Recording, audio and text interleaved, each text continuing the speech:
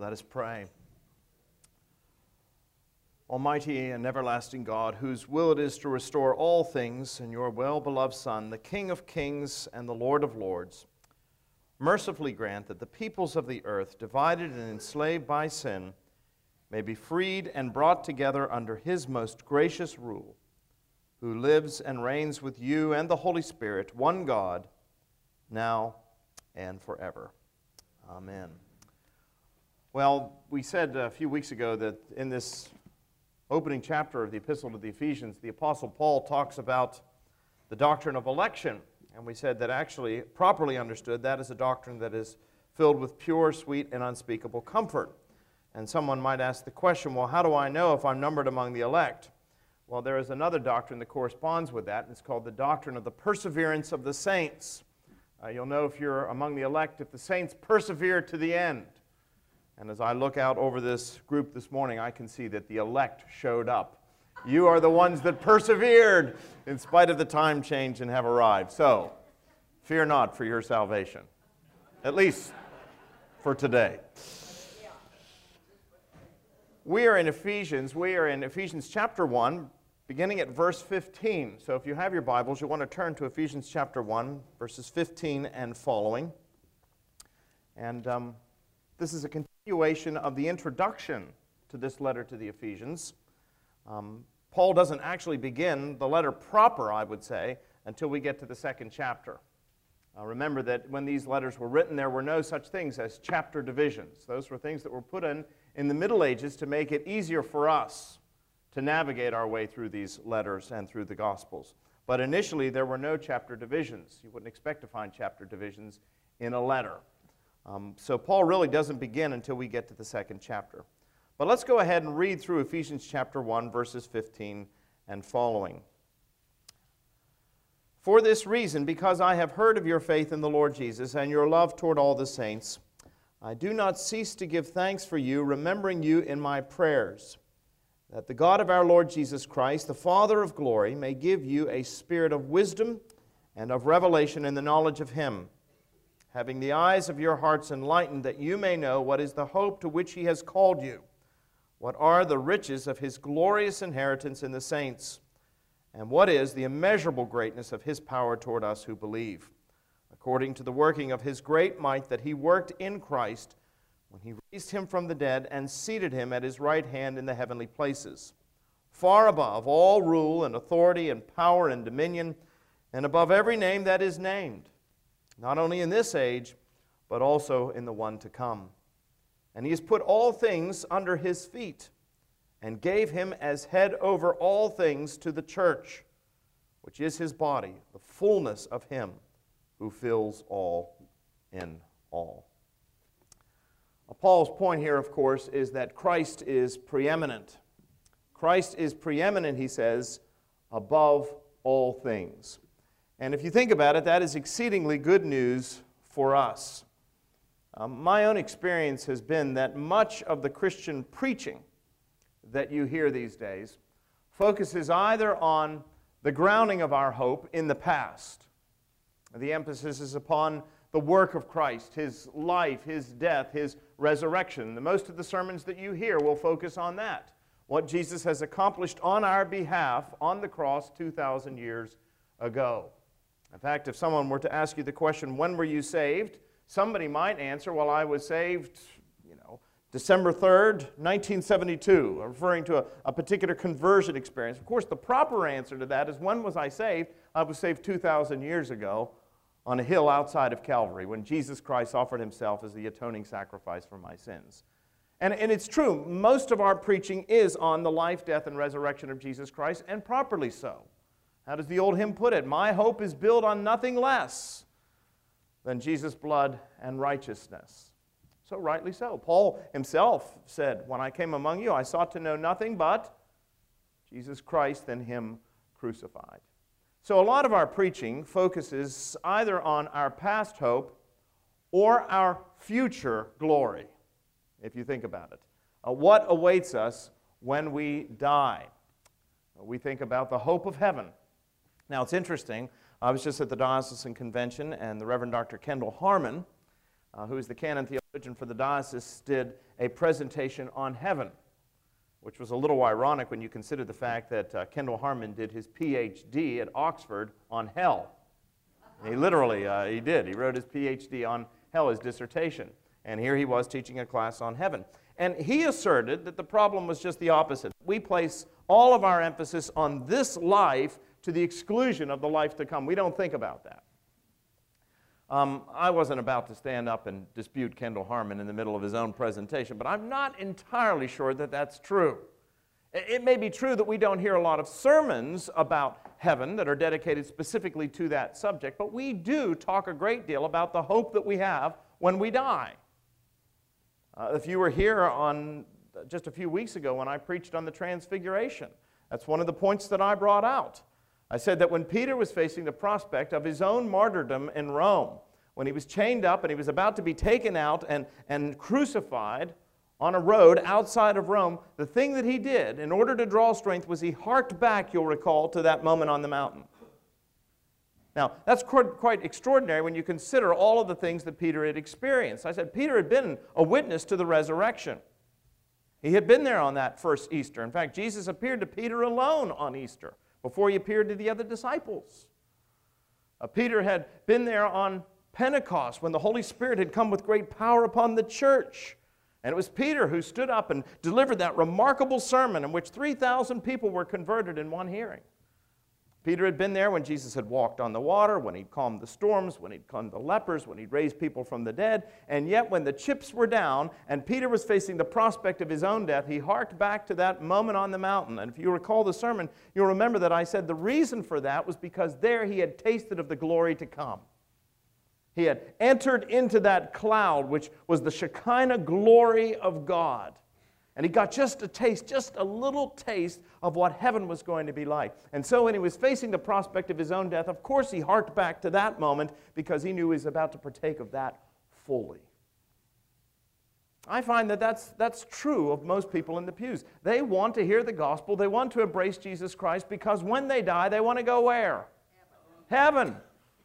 Nobody wants to go to the other place. As I've said, nobody even wants to explore it out of a sense of curiosity. We want to go to heaven when we die. And we're putting all of our hope there. And so a lot of our sermons focus on the past grounding of our hope in the life, death, and resurrection of Jesus Christ, Good Friday and Easter, and rightly so. And we look forward to the hope of glory.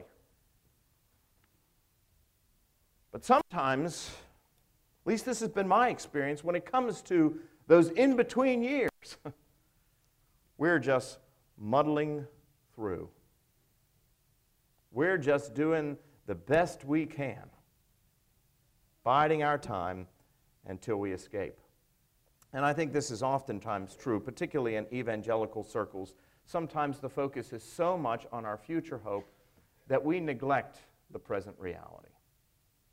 I think this is one of the reasons why oftentimes conservative Christians don't pay any attention to the created order. You know, oftentimes we think it's the liberals who are concerned with ecology, that are concerned with the world around us and the preserving of the natural order, and we're not particularly worried about that thing. We're not worried about that sort of thing because we have this tendency to think that we're going to live for this life, we're going to go to heaven when we die, and God is going to take this world and He's just going to throw it into the trash bin, so what do we care? But actually, that is not the biblical picture. As a matter of fact, here's a shock for you on Sunday morning. How many of you want to go to heaven? How many of you realize that's not your final destination? Heaven is not the final stop. So if you think heaven's the final stop, you're not taking the train the whole way. The biblical picture is not heaven as the final stop. We die, we leave this earth, and that's the end of it. We go to be with the Lord in heaven, where there are streets of gold and gates of pearl and that sort of thing. No, the biblical picture is a new heaven and a new earth. The biblical picture, and you can read about it in the book of Revelation, is that God is going to take this broken and fallen world and He's going to remake it. God had a plan in creation, and that plan was to create man, and man was to be His regent over the created order. You know, the Apostle Paul says, all of creation moans as in travail, longing for redemption. The very creation moans as in labor pains, longing to be redeemed. Well, why is that? Because man, who is God's regent over the created order, has failed in his task. Bishop N.T. Wright wrote a wonderful book about this called Surprised by Hope. And in that book, he makes the point that what God is in the process of doing in the person of Jesus Christ is getting the Adam project that got off the rails back there in Genesis back on the rails. And he's done that how? By calling a particular people to himself. He calls a particular man, Abraham. Through that particular man, he calls a particular people, a particular nation, Israel. Through that particular nation, he calls a particular Savior, Jesus Christ. And through Jesus Christ, he calls a new Israel, the church. And it is through the church that God is in the process of putting back right what went wrong. And one day, God's plans are not going to be thwarted. He is going to redo this entire world. In the meantime, you and I may die and go to be with the Lord, but that's not our ultimate destination. Our ultimate destination is a new heaven, a new earth, creation regained. That's the biblical picture. You see, it's so much grander than just, I'm going to get my ticket punched and get out of here when I die. It's much bigger than that. It's much grander than that. That's the biblical picture. So the question is, what happens in the meantime? We've got this hope, this guarantee that is ours by the shed blood of Christ. We have the hope of glory, a new heaven, a new earth. But what about in the meantime? Well, that's what Paul is talking about here in this first chapter of the epistle to the Ephesians. Paul is saying that the hope that we have as Christians is not just a past event, it's not just a future experience, it is a present reality. It is a present reality. Let me read these words to you again. For this reason, because I have heard of your faith in the Lord Jesus and your love toward all the saints, I do not cease to give thanks for you, remembering you in my prayers, that the God of our Lord Jesus Christ, the Father of glory, may give you a spirit of wisdom and of revelation in the knowledge of Him. We said a few weeks ago that one of the things that Paul was praying for, that these Ephesians might know Him. Not merely know about Him, but know Him personally and grow in their knowledge of Him. But not just that they may know Him, but that they may, look at verse 18, have the eyes of your hearts enlightened, that you may know what is the hope to which He has called you. What are the riches of His glorious inheritance in the saints? That's the future. But here's the present. And what is the immeasurable greatness of His power toward us who believe? According to the working of His great might that He worked when He raised Jesus from the dead and seated Him at His right hand in the heavenly places. Are you aware of the fact that the same power that raised Jesus Christ from the dead on the third day, we're in Lent, we're approaching the season of Easter. And one of the things that I hope to do on Easter is, while making reference to our hope, the hope that we have in Easter, of course that's what the resurrection is all about, what I really want to do is I want to challenge people to ask themselves, do they really believe it? I mean, I know we show up on Easter Sunday and we sing the hymns and we go through the motions and we go home and we have a wonderful meal, and then Monday comes around and we go back to work. Here's my question to you. Do you really believe it? Do you really believe, not that the Spirit of Jesus rose in the hearts of His disciples, do you really believe that physically, bodily, a man who was dead came back to life? Now that's the question. Don't answer it today. You can answer it on Easter, because that's when I'm going to pose the question. But that is the question if you think about it, isn't it? Did He really come back to life? And if He did, then what? Anything's possible, isn't it? You know, they always say in the introduction to the Star Trek series, to boldly go where no man has gone before. Well, there's only one person that's ever boldly gone there and come back again to tell the tale, and that's Jesus Christ. And if you think about it, if God can raise somebody from the dead, somebody who was dead and in the grave for 3 days, and he came out physically, bodily, alive again, then what? anything is possible. And what Paul is telling us here in Ephesians is that that same power that brought Jesus back to life again is available to us. You know, oftentimes people will say, if I could just see somebody raised from the dead, I could believe. You know, if God would do that, of course Peter, James, and John, and Thomas believed. They saw it happen. But if I could see something like that, oh my goodness, I would believe too. You ever feel that way? You know, they had a decided advantage over us, didn't they? But the New Testament actually says there is more rejoicing in heaven over one sinner who repents than over somebody physically coming back from the grave. The real miracle is not that God can raise somebody physically from the dead. If God can create the universe by the sheer power of His name, let's face it, folks, resurrections are small potatoes. The real miracle is that God can take somebody and turn their life around so that they are hardly recognizable. Now that's a miracle. And the resurrection of Jesus Christ is a foretaste and a picture of that. What God did with Him physically, He will one day do with us. But what God did with Him physically, He can do with us spiritually. And that's Paul's message to us here in this section of Ephesians. Yes, our hope is built in nothing less than Jesus' blood and righteousness. Yes, we have the hope of glory. But we also have, right here in our present struggles, whatever we are dealing with, a power that is available to us, the same power that raised Jesus Christ from the dead. It is a resurrection power. It is a power that, of course, can give life to our mortal bodies, and we look forward to that. One of the great prayers in the prayer book is in the burial office. On page 484, we have this prayer. Listen to it. All that the Father giveth me shall come to me, and him that cometh to me I will in no wise cast out. He that raised up Jesus from the dead will also give life to our mortal bodies by His Spirit that dwelleth in us. Wherefore my heart is glad and my spirit rejoiceth. My flesh also shall rest in hope. That's part of the committal service. And it refers to the fact that the same one who raised Christ from the dead will also give life to our mortal bodies. But here's the important part. It's not just in the future. Christ can give life to our mortal bodies here and now. This is exactly what the Apostle Paul says elsewhere. This is not just what Paul says here in Ephesians. He says the exact same thing in Romans chapter 8, that wonderful section about the hope that we have.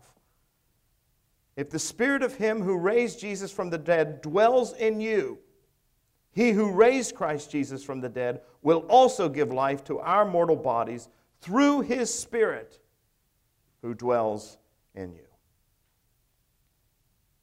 What is this resurrection power that is available to us? Well, as I've already suggested to you, it is the power to change. It is the power to change. You want to change? Would you like to be better than you are? How many of you would like to be better than you are? A better husband, a better wife, a better parent, a better citizen, a better Christian. And perhaps you've tried and it hasn't worked out all that well for you. And you're wondering to yourself, how do you do that? Paul is telling us there is a power that is available to us, a power that will give life in the future, but in the present to our mortal bodies. This is one of the things that always astonished me about the post-resurrection appearances of Jesus. We're told that when Jesus was raised again on the first day of the week, He appeared to several people. In fact, over the course of the next several weeks, He appeared to over 500 people one time. But on that first day and the days following, He appeared to a number of people, particularly those closest to Him, those who had spent time with Him, those who knew Him intimately. But did you ever notice that every time Jesus appeared, and the Scripture is very clear, He had a physical body because people had an opportunity to touch it, to see it. Thomas had an opportunity to explore the wounds. But did you ever notice that every time Jesus Christ appeared to somebody, they failed to recognize Him? Remember the story of Mary Magdalene? When she went back to the tomb, when everybody was gone, and she was there weeping, wondering what in the world had happened to the body of Jesus. And we're told that the Lord appeared to her and asks her, "Why are you crying?" And we're told she didn't recognize him. She thought he was the gardener. Until he said, "Mary." When she heard that voice and heard him speak her name, she turned to him and she said, "Rabboni," Rabbi, teacher. Now, Mary knew Jesus very well. Her dedication to him was quite clear in the fact that she was going to the tomb on the first day of the week to anoint his dead body. One thing is very clear, she was not expecting to see him. And she didn't recognize him. Mary wasn't the only one. We're told that later that day, Jesus appeared to 2 other disciples on their way out of Jerusalem to the village of Emmaus. And as they were making their way to Emmaus, Jesus suddenly appeared there alongside the road and began to walk with them. For several miles is what the text says. And they failed to recognize him. He said, "Well, you all look so downcast, so discouraged. What's the problem?" And they turned to him, incredulous. They said, "Have you not been to Jerusalem? Have you not heard what has happened there about Jesus, this prophet mighty in power? We thought that he was going to be the Savior, but it is the 3rd day." And overmore, some of our women have come back to us and told us that the stone's been moved in the body and they've seen him, and we don't know what to make of all of this. And we're told that right then and there, Jesus began to open to them the Scriptures. He walked with them for several miles, and they didn't recognize him. And when they finally came to their lodging place, and Jesus was determined to go on, they begged him to come in and have a meal with him. And it wasn't until Jesus broke the bread that their eyes were opened and they recognized him. They recognized him. There's a third example of this. We're told that after the resurrection, the disciples went back to Galilee. And they went out and they went fishing. I rather suspect this was Peter's idea. And the reason for that is Peter was kind of impatient, sitting around waiting for Jesus to show up again. He wasn't particularly interested in doing that. He said, "I don't know about the rest of you fellows, but I'm going fishing." And so they did. They went out on the boat and they went fishing. And early in the morning, a shadowy figure appeared there on the shore and cried out to them, "Fellows, did you catch anything?" And the answer came back, "Nothing. We've been out here all night. We haven't caught anything." And the figure on the shore said, "Well, then throw your nets on the other side of the boat." And immediately John turned to Peter and said, "It's the Lord." Now, why is that? Because 3 years earlier, when Jesus called those men by the same Sea of Galilee, he asked them, "Have you caught anything?" Peter said, "Nothing." And Jesus said, "Well, go out and throw your nets on the other side of the lake." Those same words, but they didn't recognize him. But the minute that John said, "It is the Lord," when he heard the voice, "It is the Lord," we're told that Peter put on his clothes and dove into the water and swam to shore. I think that's, you have to know that that account is true. Because if you were making up that account, you would say that Peter took off his clothes, wouldn't you? I mean, who jumps into the water with their clothes on? Peter wasn't thinking, you see. He was so excited at the prospect of meeting the Lord again that he put on his clothes and he dove into the water. But the point is that it's made very clear in the Scriptures, it was the same Jesus. He still had the wounds. He still had the nail prints in his hand. He said to Thomas, "Come, take your finger, put it in the nail prints, take your hand, put it in the side." It was the same Jesus Christ. That point is made very clear. In fact, some people said, "Well, it's a ghost." And Jesus said, "Does a ghost eat?" And he broke bread with the Emmaus disciples, and he ate with them. He proved to them that it was him, that he was physically, bodily, back from the grave, and yet there was something different about him. Suddenly, Jesus no longer looked the same, and suddenly Jesus was able to do the things with a physical body that he had not been able to do up to that point. He was able to walk through barred doors. He was able to pass back and forth between heaven and earth. He was able to appear out of nothing. It was the same Jesus, and yet somehow the resurrection had changed him, hardly making him recognizable, giving him the ability to do things that up to that point he had never been able to do. And what I want you to understand, and what Paul wants us to understand this morning, is that that same power that raised Jesus Christ from the dead is available to you and to me. It can make us hardly recognizable. When you tap into that power, that resurrection power, let me tell you, it can make you hardly recognizable. It can so transform you, so change you, that even those closest to you will say, "What in the world has happened?" You may find that the ability to do things you were never able to do before, you suddenly have the ability to do them. And the things that you were never able to resist, you will suddenly discover, lo and behold, you have the power by the grace of God to resist them. How many of you would like to tap into that kind of a power?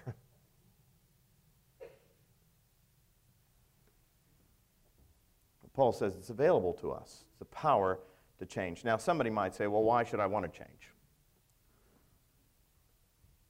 I mean, we can't assume that everybody wants to change. Some people sort of feel that they're pretty good just the way they are. Why should I want to change? Well, because as you've heard me say so many times before, God has saved us from something, but He's also saved us for something. Paul has already made that point very clear. Take a look at Ephesians chapter 1, beginning at verse 1. Paul addresses this letter to the saints who are in Ephesus and are faithful in Christ Jesus. What does it mean to be a saint? Oh, we've talked about this already. To be a saint doesn't mean to be a perfect person.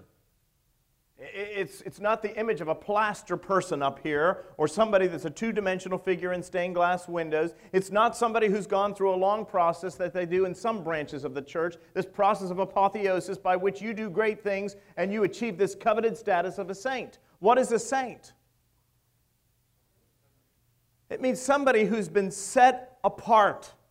That's what the word saint means. It simply means set apart. When we sanctify something, we bless something, that's where the word comes from, sanctify. When we sanctify something like the elements, we are taking ordinary bread, ordinary wine, and we are sanctifying them. We are setting them apart for a holy purpose.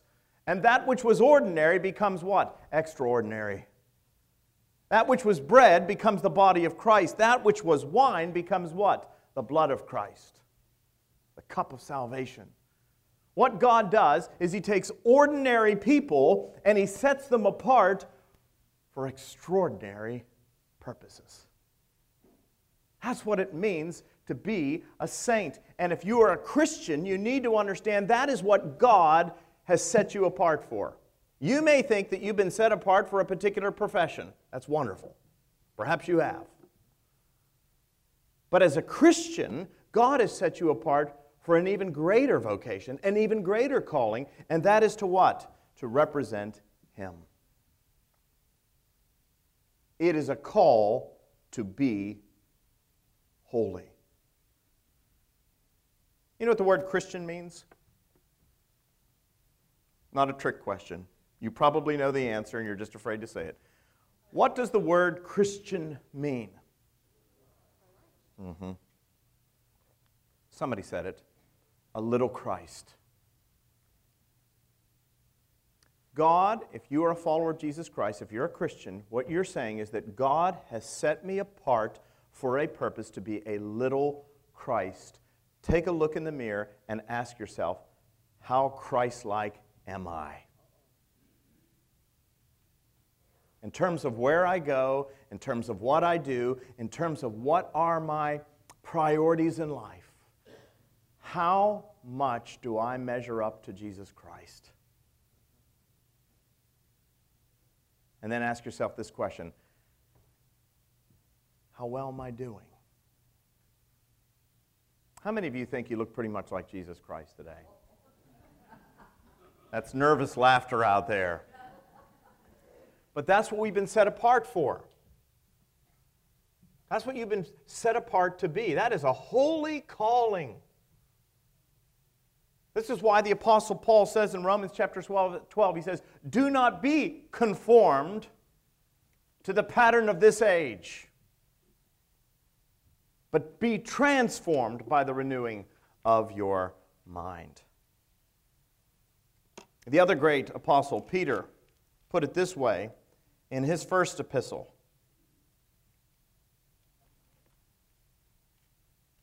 1 Peter chapter 1, verses 13 and following. Peter writes, "Therefore, preparing your minds for action, and being sober-minded, set your hope fully on the grace that will be brought to you at the revelation of Jesus Christ. As obedient children, do not be conformed." He uses exactly the same language that Paul does in Romans. "Do not be conformed to the passions of your former ignorance, but as he who called you is holy, so you also shall be holy in all your conduct. Since it is written, 'You shall be holy, for I am holy.'" If Christ was holy and you are a little Christ, that means that you have been called to holiness. That is why it is necessary for us to tap into this power, because that's what we're called to be. We are called to be holy. We are called to be different, not to be conformed to the pattern of this age, but to be transformed by the renewing of our minds. In the years following the Civil War,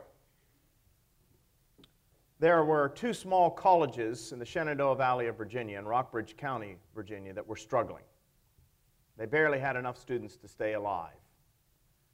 The one advantage that one of them had was that they got a new president immediately following the war. The first college was known as Washington College. It's now Washington and Lee University today.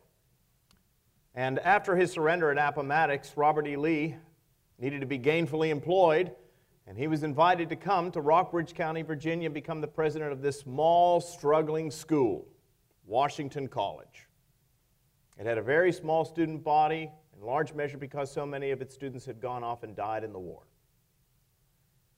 If you've ever been to Washington Lee University, you know that that little college adjoins the campus of another institution for higher learning.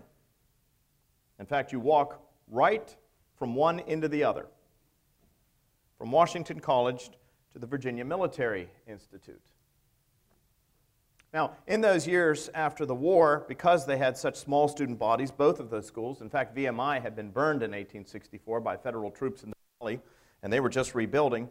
Because they had such a small student body, every year they would have a joint commencement ceremony, joint graduation. And all the students and the faculty, almost every single one of them having been a veteran, either an officer or in the ranks, they would march behind a brass band up the hill where they would have this joint commencement ceremony, VMI and W&L, just Washington College at the time. Everybody in perfect step, except for the president of Washington College. Robert E. Lee insisted on walking out of step with everybody else. Now, finally, somebody mustered the courage to go up and ask him why. I mean, he was a West Point graduate. He'd graduated second in his class at West Point. He was regarded as the greatest soldier of the age, a brilliant strategist, a man who said even in his later years, there he is in 1870, the year of his death, stood erect like an arrow. And yet when it came to everybody else marching in step, he didn't march in step. Somebody asked him why, and this is what Robert E. Lee said. He said, "Because I am a soldier no more.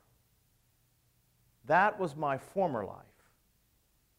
I walk out of step with that world." That's a wonderful picture of what it means to be a Christian, you see. To be a Christian is to walk out of step with the world. Not in lockstep with the culture, but out of step with the world. Are you walking out of step with the world? Are you living up to your high calling? Are you being Christ-like? Because if Jesus did anything, he walked out of step with the world, didn't he? On the night of the Last Supper, we're told that Jesus got down on his hands and knees and he went to wash the disciples' feet. And Peter at least recognized that that was inappropriate. He said, "No, I should be washing your feet." And Jesus said, "No, this is the way it must be." Then Peter says, "Well, then wash all of me." What did Jesus say? The Son of Man came not to be served, but to serve. If you're going to be Christ-like, that means you have to be a servant. How are you doing? That's what it means to be a Christian. It means to be Christ-like. It means to walk out of step with the world. And that is not an easy thing. The Bible says that you and I struggle against three enemies. Sometimes, one at a time, most of the time, all at once. And what are those three enemies? The world, the flesh, and the devil. And if we are going to be Christ-like, we have to walk out of step with those three things. First, walk out of step with the world. The Greek word for world is cosmos, from which we get the term cosmology or cosmonaut. But whenever you hear the world in the New Testament, what it really means is the culture. It means the culture. We are to walk out of step with our culture. Now just ask yourself, what are the things that characterize 21st century American culture? I want to suggest to you there are three things. I call them six things. The 6 isms. These isms characterize our culture, and you and I are expected to walk out of step with them. So take a look at your own life as I go through these and ask yourself, am I walking in step with this ism, or am I walking out of step with this ism? What's the first ism? Relativism. You may recall that when Jesus stood before Pontius Pilate, the Pilates began to interrogate Jesus, asking him all kinds of questions. And at one point, he asked Jesus if he was the king. And Jesus responded, "You say so." And the subject of truth came up in their conversation. And Pilate, this powerful Roman governor, turns to Jesus and says, "What is truth?" What is truth? You sit here and you talk about truth. Here you are bound hand and foot, about to be led away to be crucified. I alone have power to release you or to free you, and you want to talk about truth? What is truth? Well, let me tell you something. The world is asking the same question, isn't it?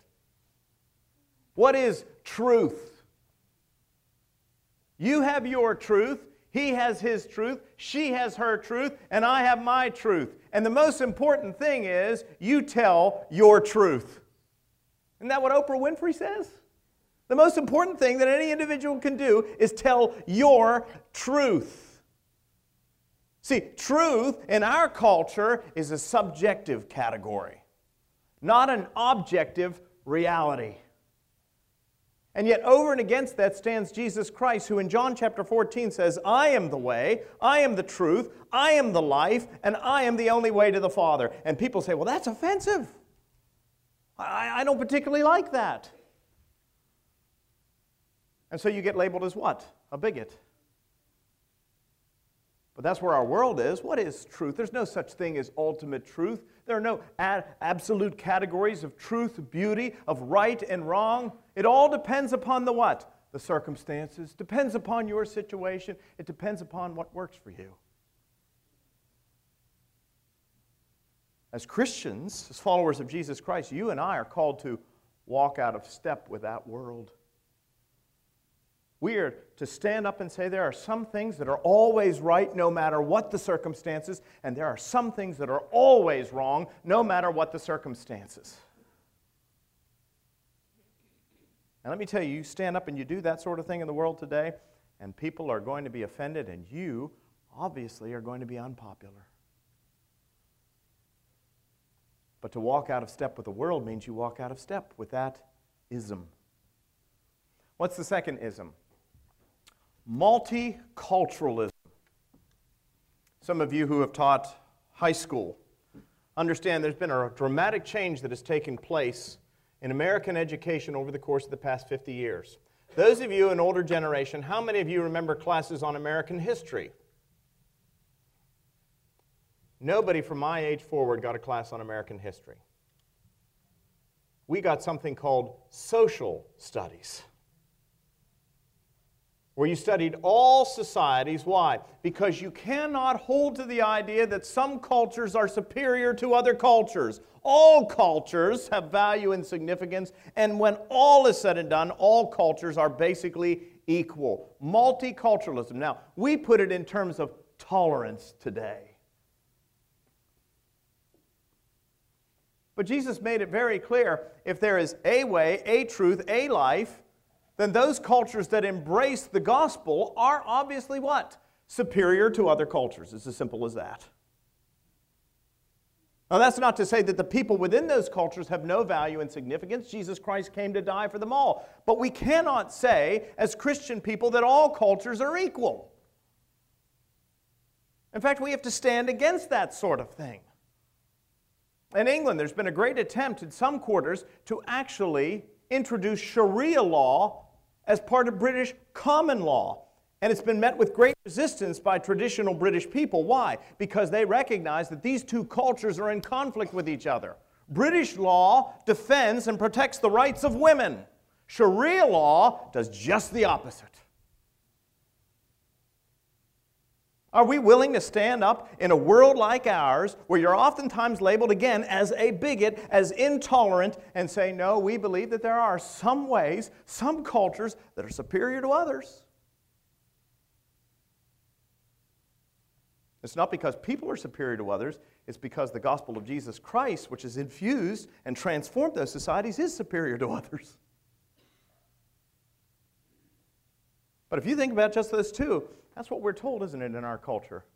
There's no such thing as truth. You have your truth, I have my truth, and everybody's culture, everybody's beliefs, they're all the same. Third ism characterizing our culture is secularism. It comes from the Latin secularis. It basically means worldly. For our purposes today, it simply means the belief that this world, this life, is all there is. When the Apostle Paul arrived in Athens, he encountered a group of philosophers, the Stoics and the Epicureans, two groups in fact, and he found them both to be very depressing because they both believed that this life was all there is. The Greeks believed that history was cyclical. Summer turned into autumn, autumn turned into winter, winter turned into spring, spring turned back into summer again, and that's the way history was. History had no rhyme, no purpose, no direction. It was a riderless chariot. Nobody was there at the helm, holding on, directing things. And so they believed that the best thing you could do was live for today. And the Epicureans believed that you eat, drink, and be merry today because, well, tomorrow you die. The Stoics were a little more noble. They felt that, yes, history has no purpose, life has no purpose, but you just sort of have to take it with a stiff upper lip. You know what? The Stoics and the Epicureans are still around today. Still living as though this life is really all there is. How many of you remember the old series that Carl Sagan used to do on PBS? Was it Nature or whatever it was? And he would always end it with something that sounded almost like a benediction at the end. The universe is all there is, ever was, or ever shall be.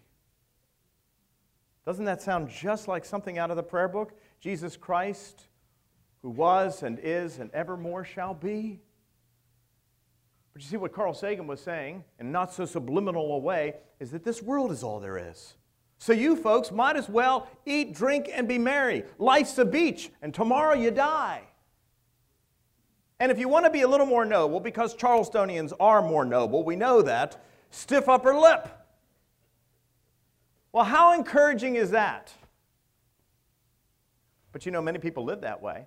Oh, they may say that they believe in heaven. Even many Christians, unfortunately, live that way. They may say that there's a heaven, but they're living as though today's the only thing that counts. Spending all of our money on expensive cars, on big houses, on expensive clothes, on pleasure, on trips, with no thought to the needs of others. Now, you see, that's secularism.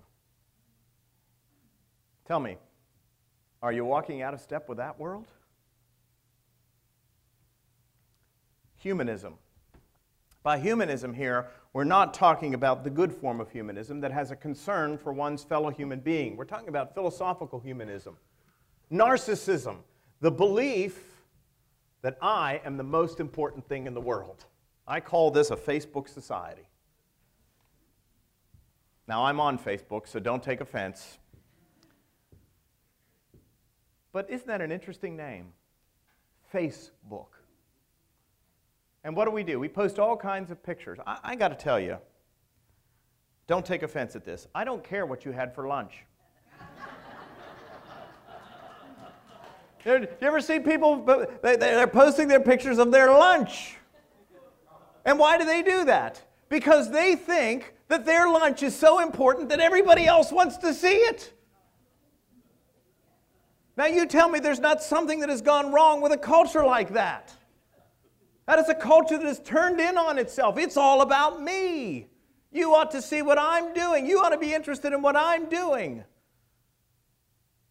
Even though I'm not even going to look at your post. And here's the sad part. We oftentimes determine our worth or our value by the number of likes that we get on our pictures, don't we? See, that's a culture that has turned in on itself, thinking of self over and against what? Others. Are you walking out of step with that world? I'm going to go home today and find that 50 people unfriended me on Facebook. I know it. Materialism. This is a big one for 21st century Americans. Materialism. What is this? This is the belief that he who dies with the most toys wins. Somebody once said, boys never change. The toys just get bigger. It's true, isn't it? And you quickly discover at some point in your life it really doesn't matter. I said to you a couple of weeks ago, the sad tragedy is we spend the first 60 years of our life acquiring stuff. And then the last 10 years of our life trying to get rid of it because the kids don't want the silver. They don't want to polish it. They don't want the crystal. They don't want all of that stuff. Now, don't get me wrong. I am not suggesting to you that these things are necessarily bad in and of themselves. But when you make that your life's ambition, that is the measure of a person's worth, how much money or stuff they have, then how does that look compared to Jesus Christ, who said that the Son of Man did not even have a place to lay his head? He said, foxes have holes, birds of the nest have their airs, have their nest, but the Son of Man has not even a place to lay his head. Are you walking out of step with that ism? Pragmatism. What is pragmatism? Pragmatism is the belief that the ends justify the means. Doesn't matter how you get there, as long as you get there. A few years ago, when Al Gore was running for president against George Bush, the news had this big thing about how Al Gore didn't appear to be very affectionate toward his wife. I don't remember how many of you remember that sort of thing. And they made a big production out of this. Does he really love his wife? He doesn't show her any public affection, and all this, that, and the other thing. And finally, the Democrats decided that what Al Gore needed to do was to show his wife some affection in public. And so he kissed her. And it was all over the news. I remember this. It was all over the news. He kissed her, he kissed her. But then, of course, people began to say, yeah, but it was contrived. We know he really didn't mean it. And so they started interviewing people. And this is the news. They started interviewing somebody, and they asked this woman, they said, well, what did you think? And she said, oh, I know it was contrived. She said, I know it was made up. I know it was for political purposes, but I got to tell you, it worked for me.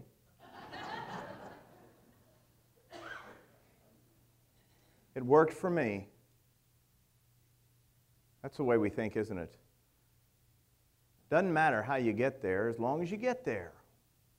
The ends justify the means. But let me tell you something. In Christianity, it's the exact opposite. The means are just as important as the end.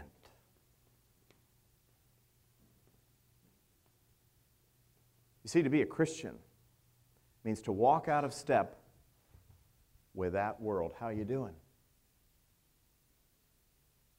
And if you're saying to yourself, well, I'll be honest with you, I'm not doing so great. That materialism, that's me.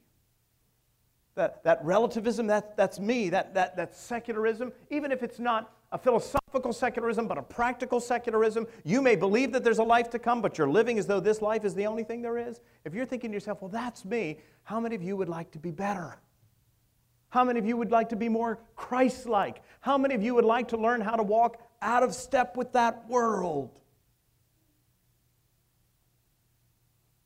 Come back next week, and we'll continue to explore this subject and how you can tap in to that resurrection power that can make you hardly recognizable to those around you, that can give you the grace and the ability to do things you were not able to do, and the ability to resist things you were not able to resist. Go in peace to love and serve the Lord. Thanks be to God.